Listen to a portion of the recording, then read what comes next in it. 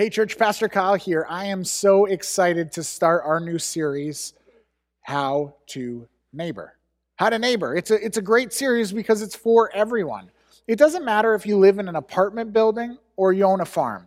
It doesn't matter if you rent or own because we all have neighbors in all of those situations. I want you to just for a second think about your neighbors. Do you have good neighbors or bad neighbors? Do you even know your neighbors? Do you have neighbors that you like more than others? Do you have some neighbors that maybe aren't your favorite people? You know, I'm pretty lucky. I've got some great neighbors. Yeah, we have some neighbors who we don't connect with as much, and there's some challenging neighbors in the neighborhood, but by and large, we have great neighbors. We're really fortunate. We live in a townhouse complex. It's broken up into sort of blocks of houses. And in our block of houses, all of our neighbors are quiet. There's no partiers. They're polite. And we can be amicable neighbors. And that's great. But then in the wider complex, we have some great neighbors. We have some really close friends who our kids play together. And we spend time, a lot of time, in our common driveway while the kids play with one another. My wife has a good friend that she has made, and they really connect, and they have good social interactions, and she's just such a blessing to our little community because she loves to give gifts and to do things for people that she senses that they might need. We've got another great guy in his 70s who loves to give up some of his time in order to do little work projects around the complex for no charge to anyone. He just wants to make it a better place to live. No matter what type of neighbors you have, we've all got them. And that leads us to this question of what is our role? What is our place within our neighborhood? Are we a good neighbor or a bad neighbor? Are we a neighbor that's known by others? And these are good questions that we'll explore, and ultimately, hopefully, we'll come to a place where we're all better neighbors by the end of this. But not only will we answer that question, are we a good neighbor or a better neighbor, but we'll also get to the end and the underlying thing of why should we be a good neighbor? Why should we care about these neighbors? And what can we do to make an impact in their life? Now, if you're new to our church, one thing you got to know about us is our mission as a church, and that's that we exist to lead people to be passionate followers of Jesus. And as we try to live out that goal, what we've done is we say that we will do it in part by loving our community. When we say that we want to love our community, what we really mean by that is we want to go to our neighbors and love them and care for them in tangible ways. We meet their physical, emotional, social needs, but as well, we also meet their spiritual needs by sharing with them the gospel, the good news of who Jesus is. And so as we look at this idea of how to neighbor, what we are exploring is how can we live out this mandate to lead people to be passionate followers of Jesus by being a good neighbor. This also plays really well off of the last sermon series that we've gone through. If you've been following along with us over the last couple weeks or months or even the last several months since the beginning of the year, you know we've been looking at this series, Life Under the Sun, which we just finished last week. And during the series, Life Under the Sun, we looked at the book of Ecclesiastes, which is a book of wisdom in the Bible, which is given to us to help us navigate life. It was written by a man who had had sort of every type of experience under the sun, as he would say, and he gave all this great advice for how we live in light of the different mysteries of life. How do we go about living life in a way that gives us purpose and meaning, a life that truly has value, but not just is valuable, but is full of joy and good things. And when we came to the end of the book last week, we came to this last piece of advice that was given to us, which was worship God and keep his commands. And I hope that for many of us, naturally, that led us to the question of saying, okay, well, what are all of the commands of God? And so today we're going to begin exploring that by looking at a passage in Matthew chapter 2, which will lead us into this series of being a good neighbor, which is one of the things that God commands.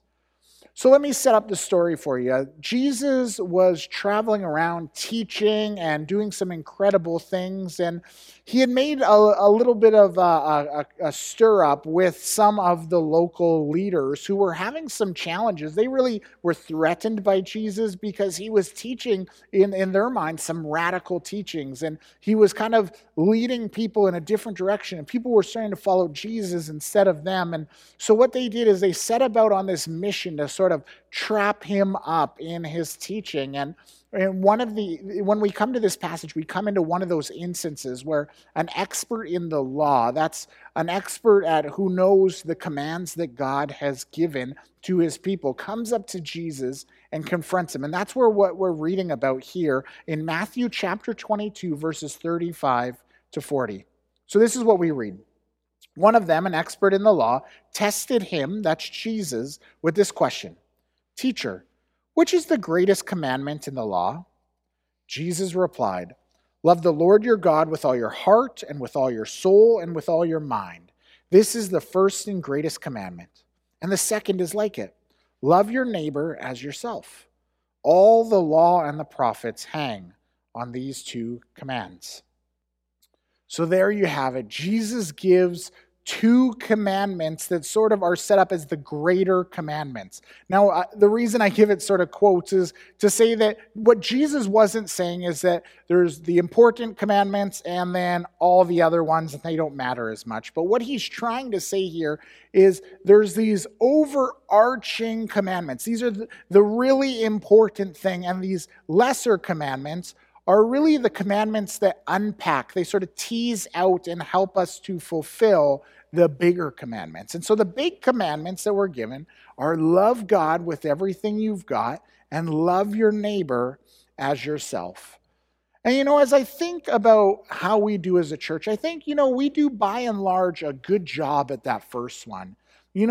I'm really proud of the fact that we are a church that really cares about God's word. We dive deep into it. We have a lot of people who are really invested in Bible studies and understanding God's word. And I trust and know that there's just so many in our church family who just love God with everything they've got. And yes, we always have room to grow in that area, but we do a really good job.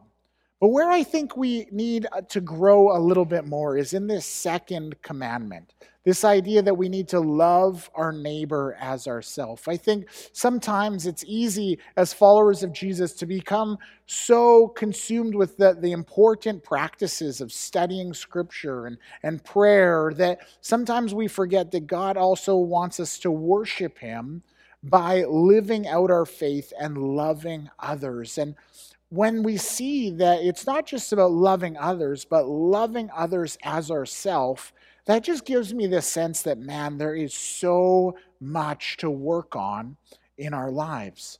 And so I kind of asked myself, well, what does it mean to love my neighbor as myself?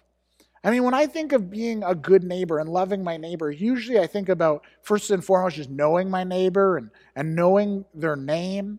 Then sometimes I think about, doing stuff like mowing their lawn in the summer and shoveling in winter, or having them over for a barbecue. And all of those things are about loving my neighbor. But there's also so much more when I need to love my neighbor as myself. When you think about that statement, it's really talking about how what we should do is love our neighbor in a way that we would want to be loved. When we love our neighbor as ourselves, we look at the desires that we might have for our own life. And not only do we acknowledge those things in our neighbor, but we seek to help them figure that out. We seek to help them achieve the desires that we would have in our own lives.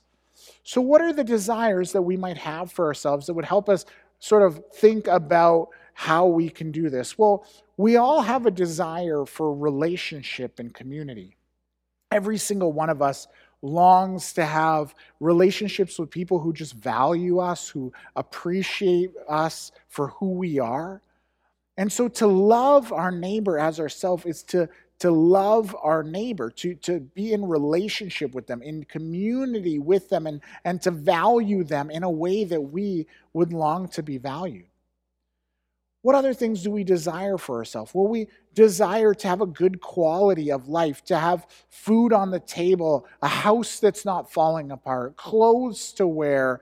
We desire for ourselves to not have things that threaten us or seek to cause us harm within our life. And so when we love our neighbor as ourselves, we seek to help our neighbor have the answer to those things. We seek to ensure that our neighbor has food on their table, that our neighbor has good clothes to wear, that our neighbor's home is in good repair, that those things that might threaten our neighbor's safety are eliminated and taken out of the picture. As followers of Jesus, though, we go even further. We desire in our own lives to know more of God. We desire for our lives to look more and more like the life of Jesus.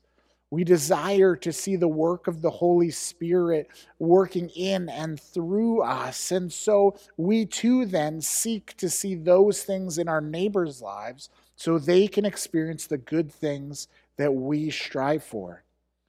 So when we think of this idea of love your neighbors as yourself, I think it's helpful to think of the phrase, what I seek for myself, I will seek for others. What dreams I chase after for myself, I'll chase after for others. What energy I put in to provide for myself, I'm going to put that energy in for my neighbor. Those things that I want, I'll want and try to help get for my neighbor. And so when we think about loving our neighbor as that, it's this huge command. It's not just giving my neighbor a cup of sugar so they can do their baking, even though that's a great step. It's so much more than that. It's just a radical concept that just really takes us quite far down the line of being self-giving and self-sacrificial. This is a huge commandment. And when I think about this, I can, if I'm honest, say that it almost feels a little bit threatening. And why it's threatening is, I want these things for myself, and I work hard for, the income that I earn. I work hard to provide a good place for my family. I work hard to have the time and energy and health that I need to go about life. And so if I'm supposed to not just seek that for myself, but seek it for other people, that means that I'm going to have to give up a lot of what I want for them. It means that I'm going to actually have to sacrifice some of what I desired for my fulfillment so that others can be fulfilled. And that's just this radical concept. In fact, one writer calls this command to love our neighbor as ourselves the most radical of all commands. And he calls it radical because he says this: it cuts to the root of our sinfulness and exposes it, and by God's grace severs it. He continues on, he says, the root of our sinfulness is the desire for our own happiness apart from God and apart from the happiness of others in God. You know, the thing that we want for ourselves, the sinful nature side of us, we want for us to be happy, and we don't want to have to worry about anyone else, whether that's God or other people. Our sinful nature tells us when we get home not to stop and chat with the neighbor because it'll take time and we'll have to hear their problems. Our sinful nature says, don't go over and deal with that thing that seems wrong. It's either their own fault that it's like that, or you know what, it's none of my business. It's all their problem to deal with. My sinful desire says to protect what's mine and ignore and push out everything else. It's about my family, my house, my yard, my needs, and rejecting everything else. But what we see in Scripture is this is not the way that God wants it. It's not the example that God gives for us. God's example for us in this is actually the complete opposite of the way that we typically want to go. God's an amazing God. We have a triune God who is perfect and holy, and he exists in three persons as God the Father, Jesus the Son, and the Holy Spirit. And in and of himself, he is all sufficient. He is all knowing. He is all loving. He lives perfectly to himself. And he created mankind as a way to glorify himself, not because he needed that from us, but because he desired that, and he desired for us to know him. But what did we do? We went along and we have decided to sin and bring brokenness into the world. And because of that, we have been separated from God and the goodness that he has in and of himself. But rather than God being like, well, it's all about me in such a way that I reject everything else, God instead got into the muck. He got in with us. He sent Jesus, his son, to live and die on the cross for us. And he did it for the reason that we would be able to experience who he is, that we would be able to experience his love and compassion, his mercy and his grace and goodness. God's example is that he was self-sacrificial so we could experience the love that he is and that he desires for himself. And that's an incredible thing because none of us could ever provide for it on our own. And so the example that is given before us from God is that we should live in a self-sacrificial way to help meet the needs and bring about the desires of people that they could not achieve on their own as a means of reflecting and glorifying God. When we look at the teaching of Jesus, it says to worship God with all our heart, our soul, and our mind, and to love our neighbors as ourselves. And what's really neat, and why those two commandments Jesus say are like one another, is that they're both about loving God. When we love other people, we are worshiping God by being the tangible outward expression of who he is. Loving others is us living out what Jesus did. It's living out the values of God. And so God is our example, but he's also the why behind why we do this. We love our neighbors because God first loved us. We love our neighbors in response of worship to the good God who shows us love, who brings us in to the fulfillment of exactly what we need. And so God is both the why and the example. I serve on the Strata Council in my complex, and some days, there's days where I go, why do I do this? I get involved in the muck, and I get involved in the problems, and I have to deal with things when it's inconvenient. But when I get there, I remind myself why I'm doing it. It's not because I want a title on the Strata Council, but it's because I want to love my neighbor, and I want to love my neighbor because God loves me and invites me into the privilege of worshiping him by loving my neighbor. When I'm not sure what I need to do, what I do is I look to Jesus as my example. I look at the life he led and the interactions he had with people, and I learn to love people that way. When I have questions and I'm not sure how to discern what path to go forward and how to love my neighbor in the right way, in a wise way, I seek the Holy Spirit for the guidance that he wants me to have.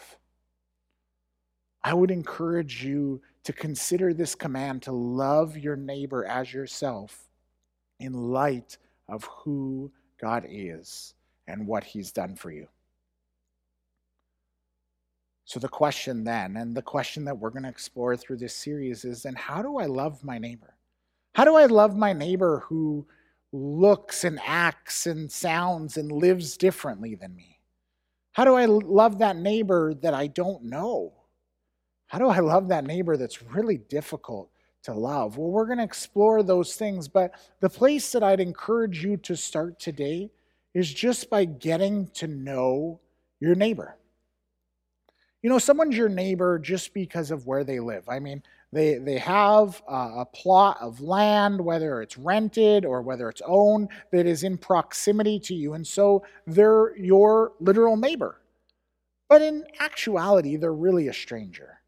Until we get to know them, they're a stranger. But when we're called to love someone, It's very difficult to love a stranger. We can still do it and we can still show expressions of love, but love becomes more full and sincere and complete, more holistic for an individual when we know them and can meet their needs and meet them where they're at and show them love in ways that are meaningful. And so, what we need to do is move from strangers into this place where we become acquaintances with them, and then move from being acquaintances with our neighbor to being genuine neighbors who have a real depth of relationship, who can not just socialize and say hi in the driveway, but who get to know each other's stories and get not just the knowledge of the stories, but involved in the stories of one another's life out of worship of God. And so when you think about your neighbors, you might think of a few who are maybe strangers, a few others who are maybe acquaintances, and then maybe a close few who are those genuine relationships for you. And what I'd encourage you to do is seek to move closer down that line to greater depth of relationship with each and every one of them. If there's a stranger who lives in your community, start by saying hello. I mean, we all long for relationship. We all want community. And the easiest way to break into that is just to introduce yourself. I'd be like, hey, I'm Kyle. I'm your neighbor who lives right over here. Nice to meet you. What's your name? You know, when I start that relationship and I enter into the acquaintance phase where you kind of know each other, but you don't really have any depth to the relationship beyond maybe superficial conversation. Well, with those people, I seek to spend time with them to take that relationship to the next level. And if I'm honest, that's actually the most awkward of all the relationships I have is with the acquaintances, because I'm sure for me, like for you, it's a weird place because we don't know what to say to the people. We don't know how to navigate some of the awkward social interactions that we might have with a neighbor and those silent pauses in conversation. But there's an opportunity there again because people want community. People want to be loved, that we can lean into that to pursue a greater depth of relationship. You know, some of the best ways to pursue greater depths of relationship is to do what we do in any relationship, just spend more time with people. How often have you seen a neighbor struggling with something in their yard or on their driveway? I've seen it quite a few times, someone loading up a car and having a problem, or, someone coming home, too many groceries to handle, or all sorts of different things. And one of the ways we can be a neighbor and grow in relationship with them is to just go alongside and help them. Just be a neighbor. That's all we have to do. But then when we get to this acquaintance thing, it needs to take you that next step further. And so what I would encourage you to do is just invite them in to spend time. Maybe you don't see something anymore where it's an opportunity to go and meet them. Instead, now you say, hey, can you come help me with this thing I've got going on? Or invite them for dinner, invite them to have a chat, invite them to have a little outdoor movie night, whatever it is. And I know we live in a time of COVID and that adds some extra complexity, and people have different levels of comfort with safety, but we can be creative in finding ways to connect with our community. And we do this all for the purpose that we want to love people as we would want to be loved, and we want to worship God by doing it. This isn't rocket science. It's what we do in our day-to-day relationships, but it has so much value.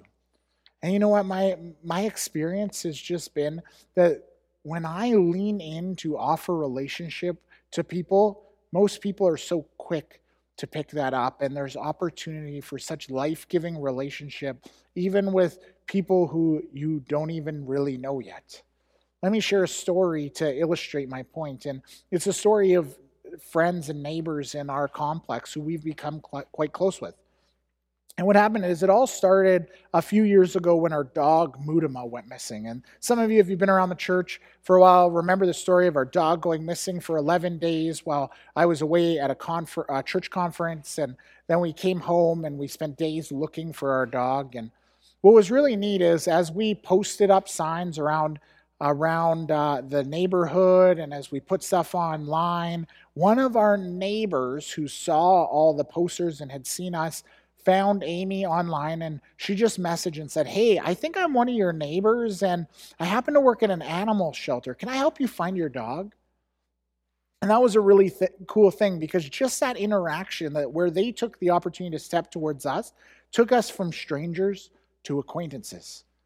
And what's really neat is how our lives have sort of intermingled since then. After that, they ended up taking their daughter to the preschool where my wife teaches, and we got to know them through that avenue. And slowly over time, we just had more conversations in the driveway or at the preschool, and it was really neat. But then we felt like this sense that we need to become friends with these people. Like we want to appreciate these people and love these people, and they seem really neat, and we want to get to know them more. And so we kind of took the initiative and took what felt like a little bit of a risk to invite them to a Christmas party. You know, we were having a Christmas party at our place. We were having friends and family over, and so we invited these acquaintances. And you know what? To be honest, I didn't think they were going to come. I mean, they don't really know us. They don't know anybody else who is going to be at this party. But, you know, hey guys, come on over. We'd love to have you. And much to my surprise, the husband came over, and he spent a lot of the party visiting with us. And it was great to get to socialize with him and to get to introduce him to our family and friends, and for them to get to know each other. And through that simple action of inviting them, this acquaintance, to a party, they became more of a part of our life. And you know, what's been really neat is through these small actions, what we have seen is a relationship where we've progressed from strangers to acquaintances to quite good friends. You know, now we send our kids to each other's parties. We spend hours and hours in our common driveway with us sitting in our camping chairs while the kids scooter and use sidewalk chalk and spend time playing with one another. We've brought meals over to each other when we're in need. We've done things like follow up when significant life events happen. This relationship has become one of the most life-giving relationships that we have right now, and it all started with a few small interactions. And what this has really taught me is something really neat about God. You know, God asks that we worship him by loving others. But what he's also done in us is designed us so that as we worship him, as we follow what he's commanded us to do, he gives us these refreshing and life-changing things. And in this case, it's relationships that add value and meaning to our lives. And so I would encourage you, if those are things that you long for in your life, to love God and worship him by loving others and experience the goodness that brings to your life. If you want to get started in that, what I would encourage you to do is over the next week, maybe 2 weeks, maybe month, get to know your 8 closest neighbors. And we've actually got a tool to help you with that that we'd love for you to use. It's called the Block Map. And it's going to be on the screen here. And as you see in the middle, there's the house that says your house, and all around it are the gray houses, and they're blank. And what you can do is you can just get to know your neighbors. And maybe you already know some of them, so you can jot their names down on there. And this is just a tool to help prompt you and remind you who your neighbors are, and it encourages you to love them more, hopefully. And you can find this tool. It's going to be on our website on this week's service. Found on our website, there's going to be a link in the bottom so you can download the PDF, or as well in our newsletter this week, there's going to be an opportunity to download that PDF. And I just encourage you, maybe consider putting it on your fridge, leaving it in your office, somewhere where you're going to see it, and just use it as a reminder. Okay, I have neighbors that God has put around me to allow me to worship him and also to provide life-giving relationships for me, and then go and pursue those relationships. And I just trust that it's going to be something that's really helpful and encouraging for you, because I know doing stuff like this has been just such an encouragement for me. And then what I would encourage you to do as your next step, maybe you already have some of those relationships with some of your neighbors, is look for ways where you can love them as you love yourself. One of the things we can do is listen to our neighbors. What desires do they have? And how can I help meet those? What are some of the struggles they've got going on? And lean in and try to meet some of those needs. It's a real opportunity that we have as we spend time in dialogue. I love this one acronym, and we've used it a number of times over the years, but it's called BLESS. And BLESS is just an acronym that helps remind us of how we can pursue relationship in worshiping God by loving others. And it starts with the B, and B stands for begin with prayer. And so what we can do is we can pray for our neighbors. We can pray for opportunities to get to know them, pray for doors to be open so we can have interactions. And one of the other things we do is we just pray for them because we love them. The second letter is that L, and L stands for listen. And this is where we just listen for those places where there might be things where we go, hey, I would love to be loved by someone by encouraging me in this way or providing for me in this way. And then we meet that need for them. The third way is to eat and just spend time with your neighbors, eating and enjoying time together. Maybe this just means that you grab a drink and a chat across the driveway, and it's just an opportunity to get to know one another.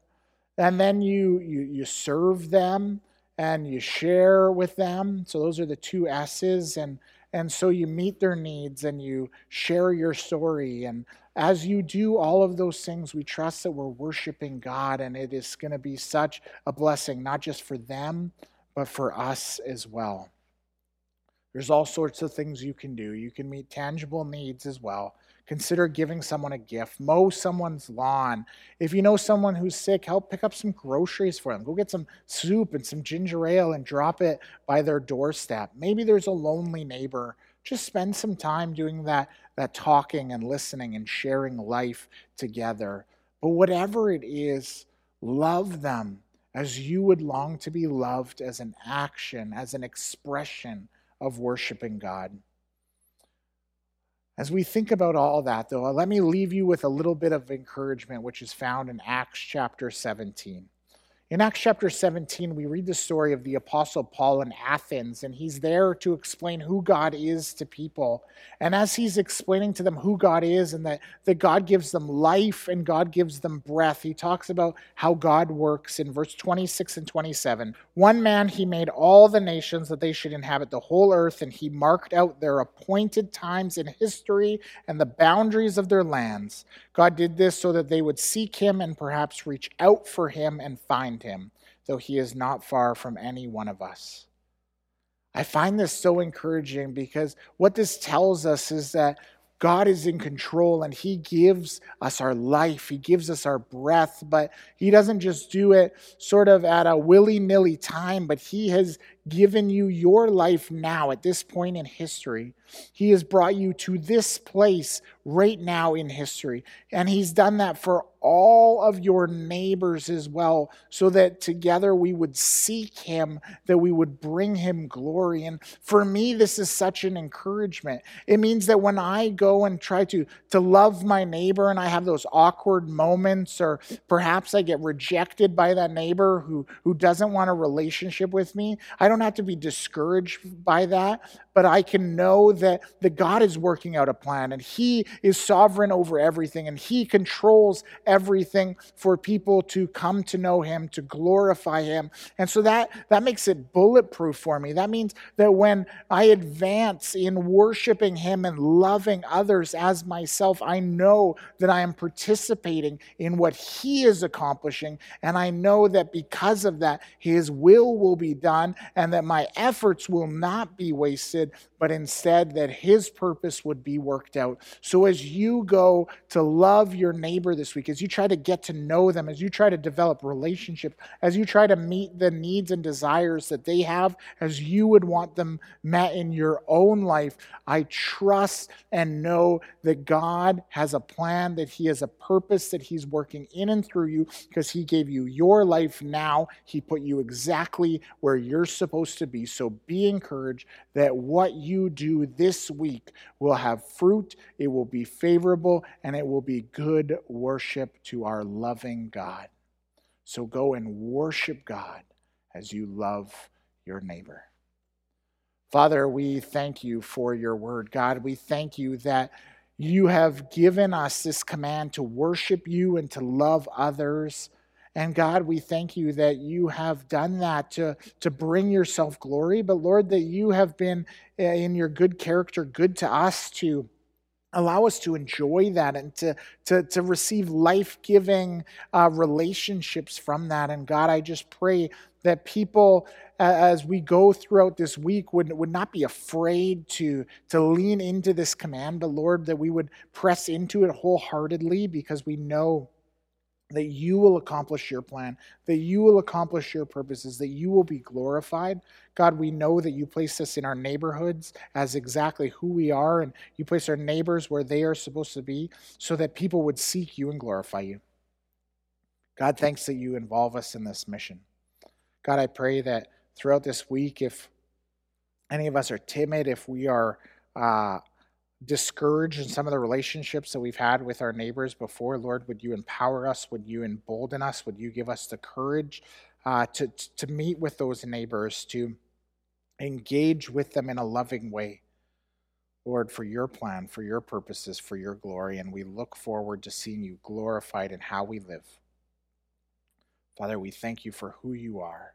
Jesus, we thank you for what you've accomplished. Holy Spirit, we thank you for what you continue to do in and through us, and we pray this all in Jesus' mighty name. Amen.